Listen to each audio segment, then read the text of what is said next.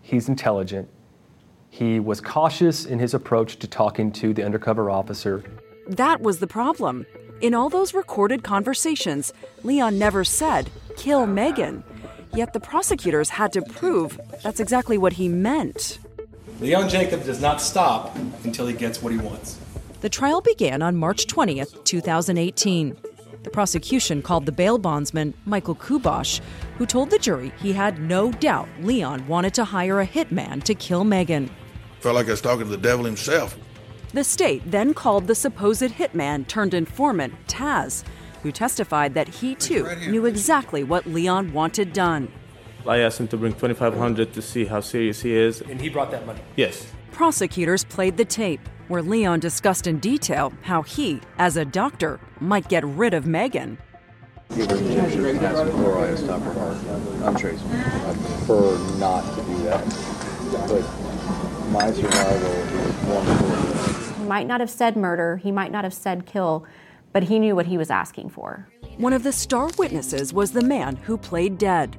Mac McDaniel, alive and well, told the jury that he didn't want Leon, a man accused of stalking and assault, anywhere near his daughter. Did you convey to Valerie your wishes that Natalie not be around the defendant? Yes. Motive, said the prosecutors, for Leon to have Mac killed. Mac, and maybe even the courts may get involved, are going to make Valerie choose between her daughter and the defendant. She's going to choose her daughter. Sergeant. Mac recounted the emotional moment when he learned about the murder plot. That if they would have been successful, Natalie would have not had any parents.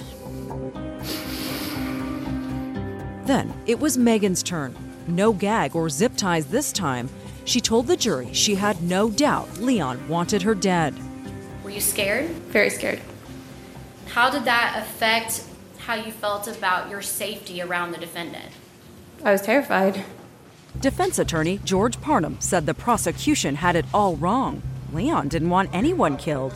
He wasn't suggesting that this be done. He argued Leon was just a lovelorn ex-boyfriend who'd gone overboard with big talk. His braggadocious and then backtracks. You might think that would make him a risky witness, but Leon wanted to testify. I never asked to have anybody hurt, killed, harmed, kidnapped. We had multiple discussions or multiple conversations about not wanting to harm or hurt anybody. The state said that was just semantics.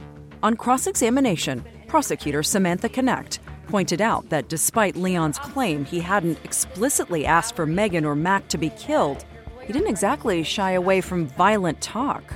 Snatch her, put her in a room, and tell her if she doesn't leave, I'm going to kill her parents, right? If that's what you say, I said. Did you say it, Mr. Jacob? Sure. As for Leon's claim he never suggested killing Megan, If you injected someone with potassium chloride and stopped their heart, that it would hurt them. Yes. It would kill them. Yes. You knew that as a doctor. Yes. When we would ask him a question, if he didn't feel like we had phrased it right, he would rephrase it for us. You need to restate your question and put it into context. I believe that